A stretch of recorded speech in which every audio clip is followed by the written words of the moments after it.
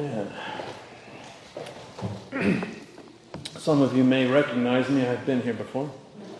I'd like to say that it's good to be back, but it seems to me that something's gone really wrong if I'm here preaching today.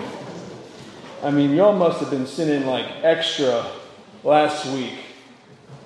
You got Noah sick, right? And then, Tim, how many people did you have to call before you got to me? It's about 4 or 5. 4 or 5. I'm number 6, right? That's a bad number in the Bible, right? So, and it gets worse, right? Because this guy has the nerve to call me like 36 hours ago and say, hey, can you preach? Right? Like, I just thought of it this morning. That's not a long time if I hadn't had something to, right? Like, you're just thinking I'm going to start writing. But I was in Louisiana, right? Tim calls, I'm on I-10. It's a long way from 90, right? It's pretty far south. So, yeah? Oh, you want me to preach? Well, I just happen to be working on a sermon, which is a whole other story, right? But, okay, sure, I'll do it. He's elated, right? I drive 3 hours to Houston. I get on a flight. I land in Baltimore. And you know it's bad when the flight attendant gets on the PA and says, hey, everyone, listen up. It's going to be okay. Don't worry.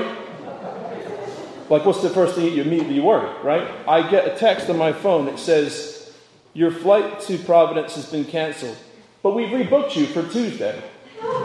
Literally 3 days. What am I supposed to do? So the whole airport is filled with people who are angry, long lines, everyone's flight got canceled. I don't know what the deal is, but I called, hey, can I get to Boston? Sure, we'll book you tomorrow for 1 o'clock. That's not going to work. Okay, so no rental cars, no hotels, Uber's crazy. I get on a train at 10, ride the train through the night. There was no sleep, okay? Like, it was bumper car / roller coaster from Baltimore to New York. So you try sleeping on that. And then got here, thankfully my friend Dave picks me up at 6:45. I haven't had a wink of sleep in about 30 hours, okay? So that's where we're starting out. And if it all goes badly, it's your fault, okay? Just want to be clear about that. So what will really help, right? Because I'm feeling okay right now, but we're probably gonna crash. So what I really would, I know it's not typical, right? But like, there's this thing people do in churches sometimes, and they say this word. It's amen, right? Spontaneously, it's fine. Maybe even a hallelujah. That would do me some good. Like, I might need some encouragement to keep, it will well up a spirit inside me so I can keep going. And I guarantee, like, Tim, there's nowhere in the blue book, right, where you can get excommunicated for doing that, right? You just got to tap. Thank you, Alice. Thank you. I knew she was going to be there for me. But she can't carry the whole church, all right? I need lots of people. Just tap into your inner Pentecostal. All right, look, we're going to get going. Thank you, right? There's more of that. Yeah, we need to get going on the word. I've never preached this. I don't know how long it's going to take, but I'm going to keep track, okay? So I'm working out of the ESV. I don't know if you are, if you can change it up fast, because that's what I'm going to be reading out. You can turn to Mark 4. We're going to be looking at mostly the end of that. But need to introduce the context, right? So Mark 4. Mark is probably the gospel that was written first in all the chronology, the shortest. Mark 4 is centering on some of Jesus' teachings, and he's, in this part of the Bible, he's up in the north of Israel, in the region of the Galilee. And that's where a lot of the disciples and the apostles are from. And in this case, he's on the shores of the Sea of Galilee, and he's teaching crowds of people that are so vast that he's got to get into a boat to address them. And the passage or the chapter starts out, and basically most of the chapter is parables. And if you're not familiar with what a parable is, it's a story with a meaning. It's trying to teach through telling a story. And some of these parables are very familiar to you. Even if you haven't read Mark, you probably have heard something about the parable, the sower. That's about the word of God being effective in different people's lives. A parable of the growing seed. That's about the kingdom and how it grows without our knowledge or understanding. Parable of the mustard seed. It's about the kingdom, which starts small and then it eventually can support life. And even in this list of parable, the disciples ask kind of a critical question, which is, why are you doing this? Like, why are you teaching us through parables? And he answers, Jesus answers through his own word in Isaiah, that they may indeed see but not perceive, and may hear but not understand, lest they should turn and be forgiven. So what's behind that is basically election, right? The idea that I need to address everyone, and I need some people to get it and some people not to get it. And so parables. So that's what precedes the whole passage that we're going to read here at the end, which starts in verse 35. And again, I'll be reading out of the ESV, and this is the part we're going to focus on. So I'll read that now. On that day, when evening had come, he said to them, "Let us go across to the other side." And leaving the crowd, they took him with them in the boat, just as he was. And other boats were with him. And a great windstorm arose, and the waves were breaking into the boat, so that the boat was already filling. But he was in the stern, asleep on the cushion. And they woke him and said to him, "Teacher, do you not care that we are perishing?" And he awoke and rebuked the wind and said to the sea, "Peace, be still." And the wind ceased, and there was a great calm. He said to them, "Why are you so afraid? Have you still no faith?" And they were filled with great fear and said to one another, "Who then is this, that even the wind and the sea obey him?" And there ends the reading of God's word. So we're going to dig in, and I'll try to unpack this for you. Lots of context here, right? So obviously this revolves around, a maritime setting. Sea of Galilee is actually freshwater, but it's about the size of Lake Winnipesaukee, in case you know up there, right? And there's boats involved, right? So in 1986, the Jesus boat was found. There's no proof that Jesus ever saw the boat, touched the boat, used the boat, but it was very indicative of boat construction from the time that Jesus walked the earth and in that region. And so it's called the Jesus boat. There's a museum in Israel, you can go see it, or remnants of it, right? But I want to get you a sense of the size of it, right? I've got my friend Dave here with the tape measure. Dave, can you hand me the one end of that? And you're getting the smart ends. Thanks. Yeah, you got smart ends. Yeah, walk down that way, and I'll tell you when to stop. Hold on. I got to see it. 13, keep going. Yeah, 14, keep going, good. 17, 19, 20, keep going. And stop there. Walk it out. Okay, pull it tight. All right, that's 27 feet from him to me. Right, that's the length of the boat. So if you could imagine, Jesus at one end being asleep, it's kind of got enough room for different sections for things to happen. So he wasn't like necessarily in the middle of everything, right? And we don't know how many other disciples were in there, but there's enough room for a bunch of people to do a bunch of stuff. And it's about 8 feet wide, which I think we'll get to here in a moment. Yeah, for those of you who aren't good at visualizing that. Yeah, so that's about 8 feet wide at its widest. And it would have had a mast in the middle. Thanks, Dave. Mm-hmm.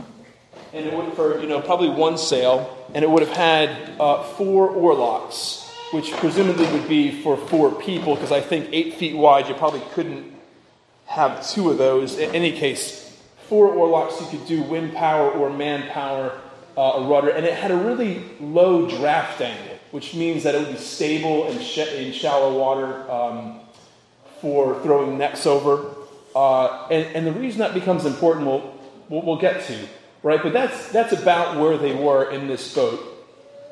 And then a storm comes, right? So this region is notorious for bad weather because just to the north, there's Mount Hermon and there are other mountains that have a lot of cold air. There's always, at least there was always snow on the top of Mount Hermon, so there's a lot of coldness and dampness up that way.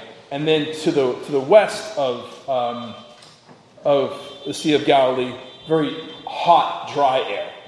So if you've got a convergence of cold, moist air and hot, dry air, you get thunderstorms, you get bad weather. And it happens on the lake. So even though it's small, it gets really churned up and can become treacherous pretty quickly.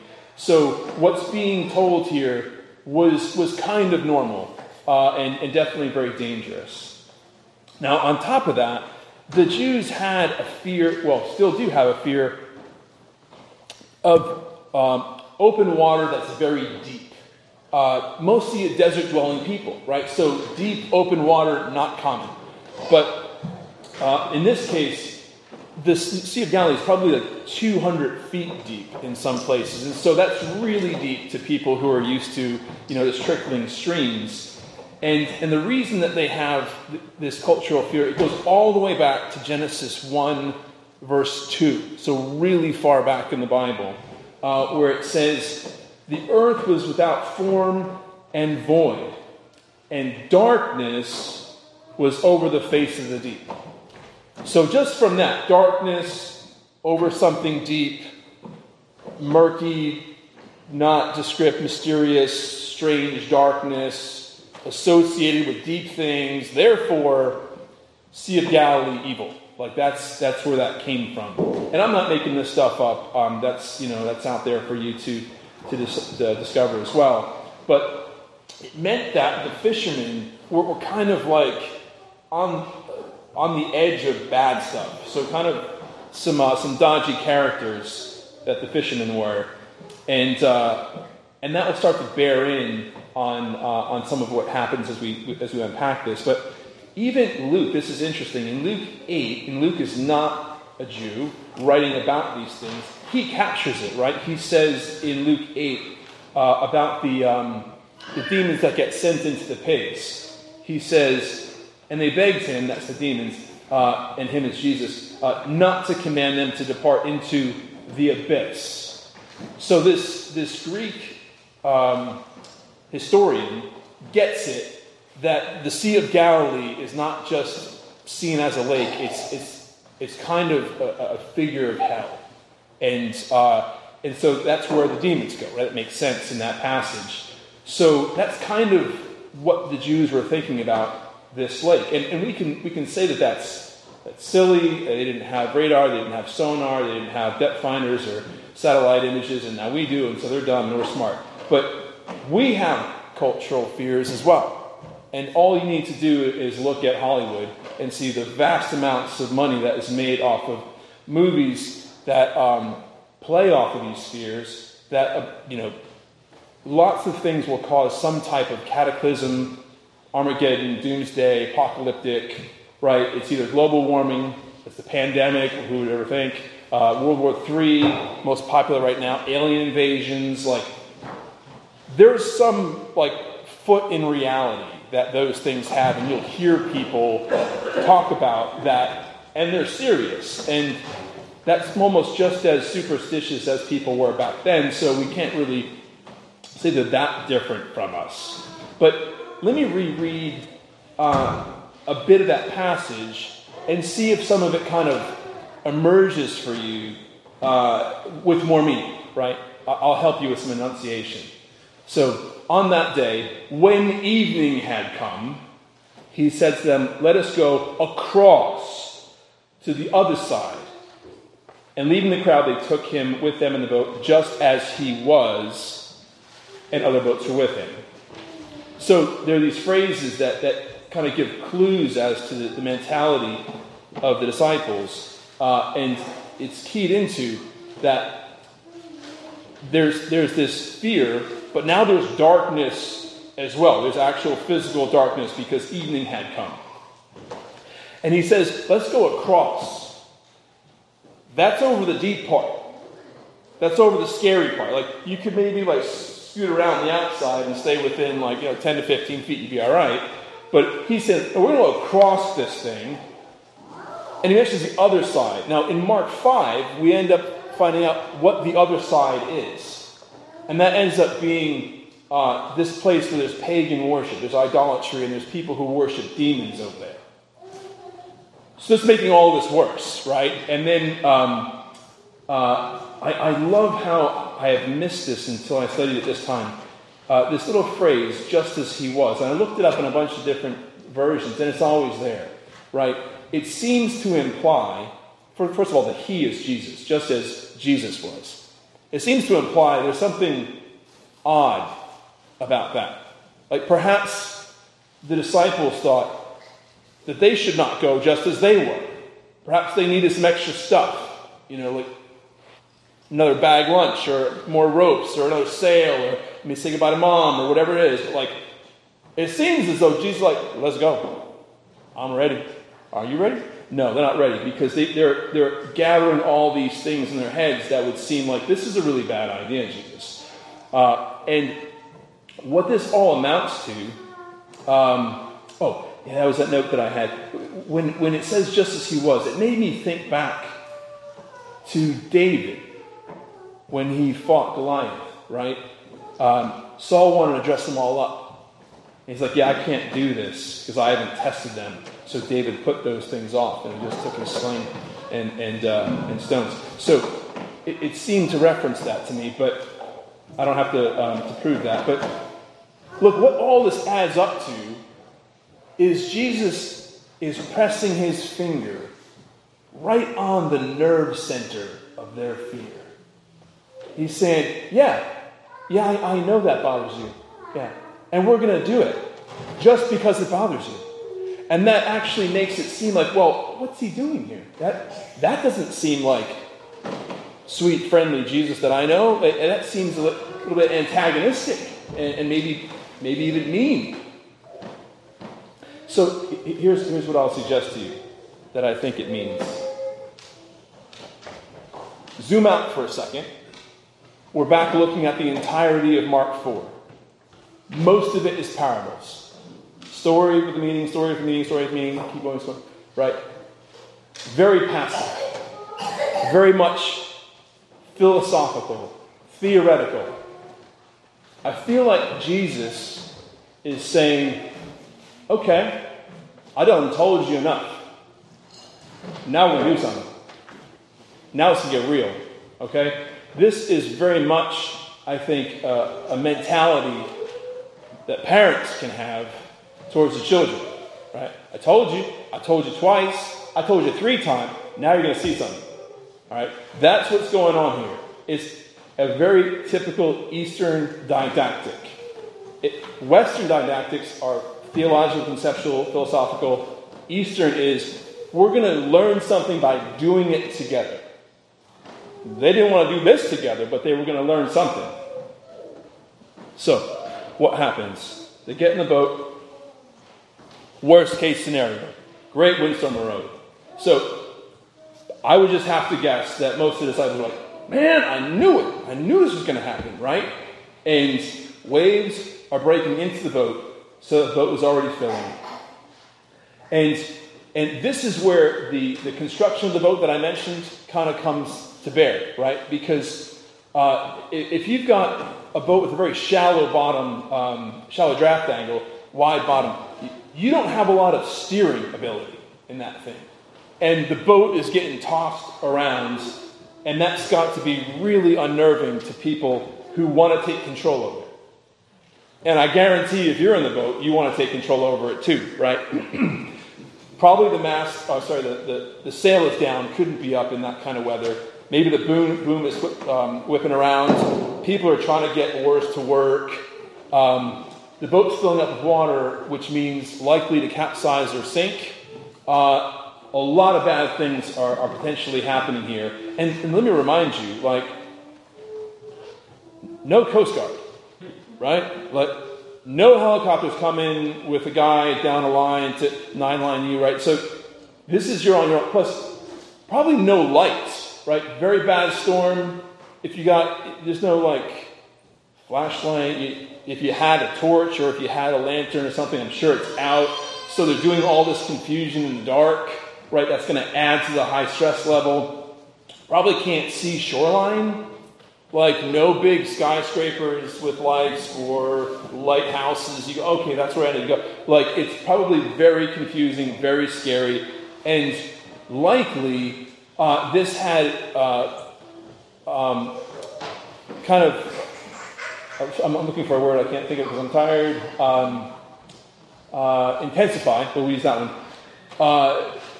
Over some period of time. So at first, I think the disciples might be like, yeah, don't wake him yet. We'll figure it out. To the point like, okay, I'm getting really annoyed that he's not up yet. To, do you not care that we're perishing? Like there's definitely some attitude there, right? Like no longer is there a reverence for your rabbi in that statement. Kind of accusatory, right?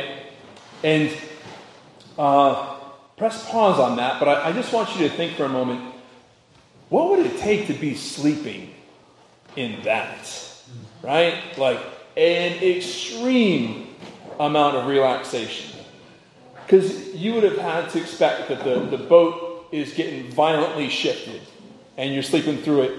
You would have probably been able to hear a lot of the disciples yelling at one another. And you're probably getting splashed by water. Like all that is not waking you up. Like that is very, very relaxed. And yet, just asleep, not dead. It stands out. It stands out to me. I think it should stand out to us that it's not miraculous, but it's weird enough that it's probably there for a reason. And I have a theory on why it's there. I think it relates back to one passage of Scripture and forward to another. The one that it relates back to, I think, is more of a parallel. The one it relates forward to is kind of, the best word I've come up with is reflexive. So does anybody think that they know what passage, which passage, any of the two passages I'm talking about? What does this look like? Any Bible scholars in here? Be a good time to say amen or something. Maybe fill that in. Okay, Jonah. Noahaz. Okay, I'll go on. Jonah was called of God to prophesy to Nineveh. He said, no thanks, I'm going the other way. Gets in a boat, and what happens? There's a windstorm. The crew finds him, where? Asleep in the bottom. Right? And then I'll start reading what they do. Then they, that's the crew, cried out to the Lord, please, Lord, do not let us die for taking this man's life. Do not hold us accountable for killing an innocent man, for you, Lord, have done as you pleased. Then they took Jonah and threw him overboard, and the raging sea grew calm. And at this, the men greatly feared the Lord, and they offered a sacrifice to the Lord and made vows to him. So Jonah became a sacrifice for all the mess that was going on, and instantly there was calm. Right? We also know that then Jonah was swallowed by a great fish. He was there 3 days. There's a lot of references to what Jesus would be and what his story would be like. And I think this is purposeful to reference that, but also it looks forward. Last chance for anyone who wants to tell me where that looks forward to. Acts 27. Okay, 27. Okay, that's good. Yeah. Thank you. Who said that? Right on. I'll give you a gold star later. So I had something different. I had Matthew 26. That's really valid, though. I appreciate that. So Matthew 26 is in the Garden of Gethsemane. It's the point of no return for Jesus. The last place that he can say, you know what, forget this. I'm leaving before they capture me. And he goes to the garden to pray, and he asks the disciples to pray with him. Right? And I'll pick up at 26:40. And he came to the disciples and found them sleeping. And he said to Peter, so could you not watch with me 1 hour? Watch and pray that you may not enter into temptation. The spirit is indeed willing, but the flesh is weak. And Jesus really would be perishing. Right? He knew this would end in death. Whereas the disciples were accusing Jesus of not respecting, their mortality. So that's all very much in play. But what does Jesus do? He gets up. It says he rebuked the wind and said to the sea, wind and sea, peace be still, and it happened. And the wind ceased, and there was a great calm. Now, in doing that, it's also important that he's talking to both wind and water. We covered the water bit, right? Water, big, vast quantities, really deep. That's bad, that's evil. That reminds us of hell, reminds us of Genesis chapter 1. But why the wind? Why does he have to speak to the wind? You Reformed folks should know Ephesians 2 by the back of your hand. So it says in Ephesians 2, and you were dead in the trespasses and sins in which you once walked, following the course of this world, following the prince of the power of the air, the spirit that is now at work in the sons of disobedience. So in saying peace be still, he demonstrates and he vocalizes authority over all powers and principalities. Amen. Amen, sister. I appreciate that. Thank you. So he is saying, he is showing, I'm the Lord. I'm the Lord. Not the waves, not the water, the sea, not the anything else, deep stuff. I'm the Lord. All right? And that message is clear. And in that, we see a shift that happens. Because he then addresses them, right? He says, why are you so afraid? He recognizes their fear. Have you still no faith? And they were filled with great fear because of him. Right? The fear went from being focused on, we're going to die, scared of waves, scared of wind, to, who's this guy who has power over that? Now fear is on Jesus. That shift in fear, that transition, is what is essential in this passage. Is what this is all about. That's what Jesus is addressing by saying, have you still no faith? He is referencing, I've been with you so long. I've been doing miracles up and down the street. You still don't get it? It takes another one. Like, I'm saying the same thing. You even said at this point, disciples, that I'm the Messiah.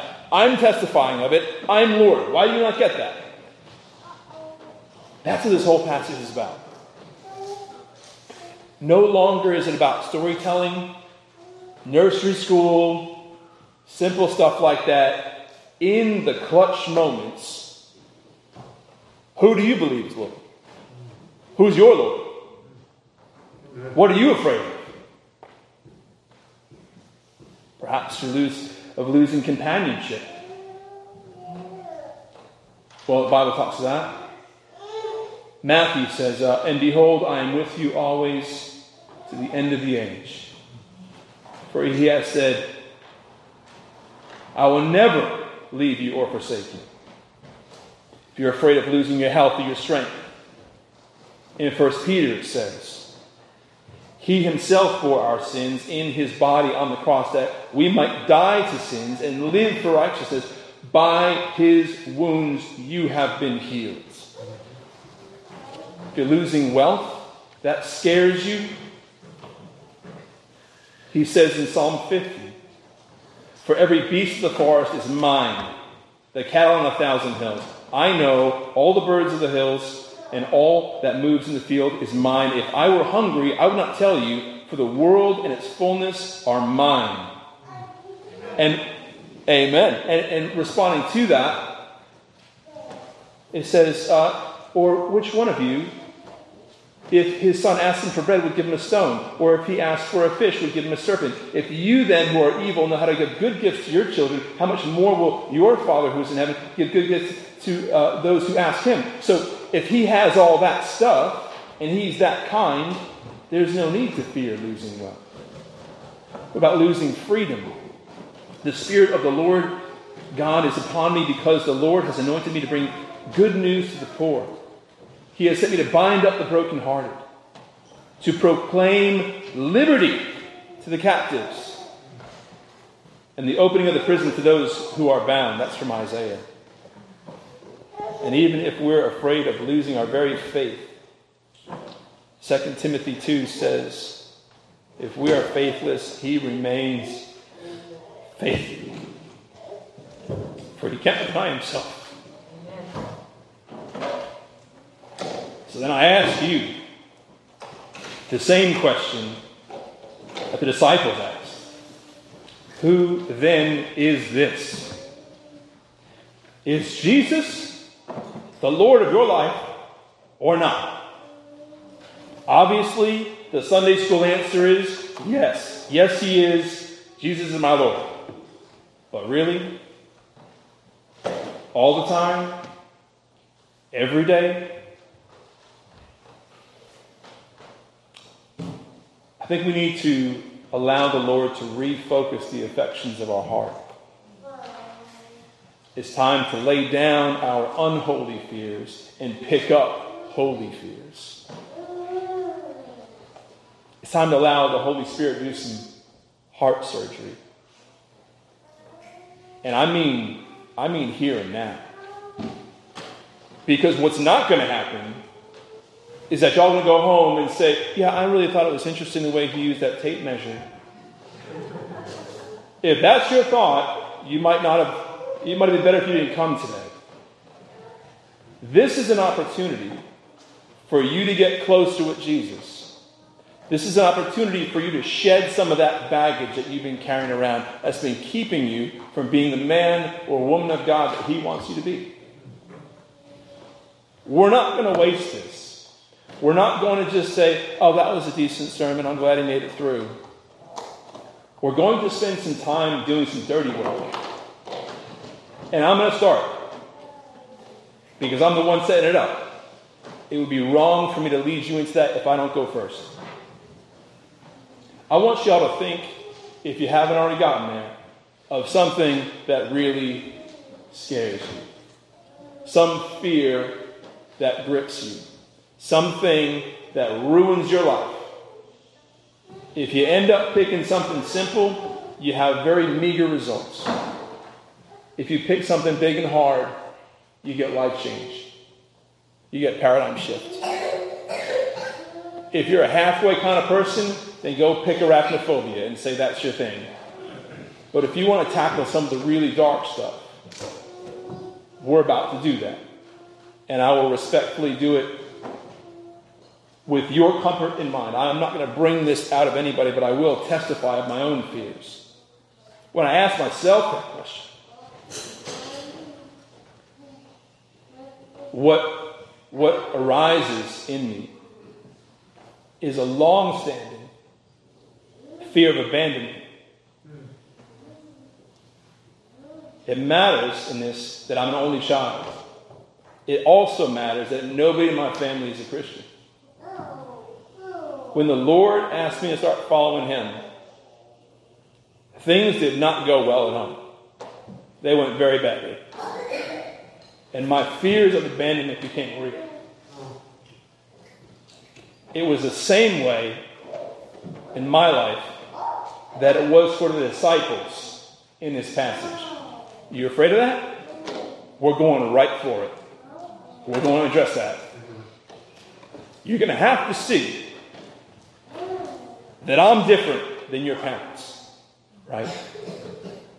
This remains an issue for me because things aren't copacetic still.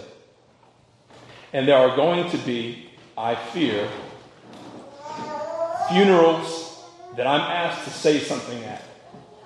And how are you going to ask me to speak at somebody's funeral that has just gone to hell? How are you going to ask me to say that to you to cause further division in our family?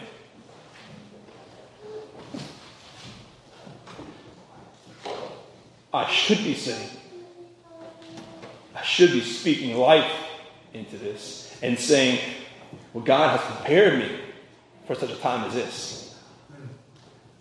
That He will give me the words in that moment, in that hour. That I should have mercy on those who doubt and snatch others out of the fire, as Jude says. And ultimately, I should have more fear of the one who has the power to cast my whole body and soul into hell than anything my family can say about me. That's speaking truth. That's speaking life into that situation. That's quelling that fear. That's readjusting my focus from what it should not be on to Jesus. Right? So that's what I'm asking you to do. Something like that. Starting right now. So if you would, please all close your eyes, bow your heads, and I want you to search for that thing. I want you to ask yourself, what is that thing that I need to address? And if you don't have it, if it doesn't, come to your mind immediately, let me help you. Typically, if you follow your sin patterns back to their origin, you'll find fear. There's something in there that you're trying to become less afraid of by doing against God's will. And if that doesn't work, just think about how the devil typically attacks you. That should shed some light on that chink in your arm, or on that thing, that Achilles heel, that thing that always gets you down. There's going to be fear surrounding that also. And I want you to begin to pray through that. Pray against that. Speak life into that to yourself, silently in the pews. No one needs to know what you're going through right now. It's you and Jesus. And I'm going to speak some words of affirmation. And if you can grab onto one of those that applies, then you grab onto that. And you keep saying that in your head until your fear has been readjusted to being on Jesus alone. And then I'm going to be quiet for 60 seconds. And that might seem like the longest 60 seconds of your life. But at the end of that, I'm going to speak one more word of Scripture and I'm going to pray.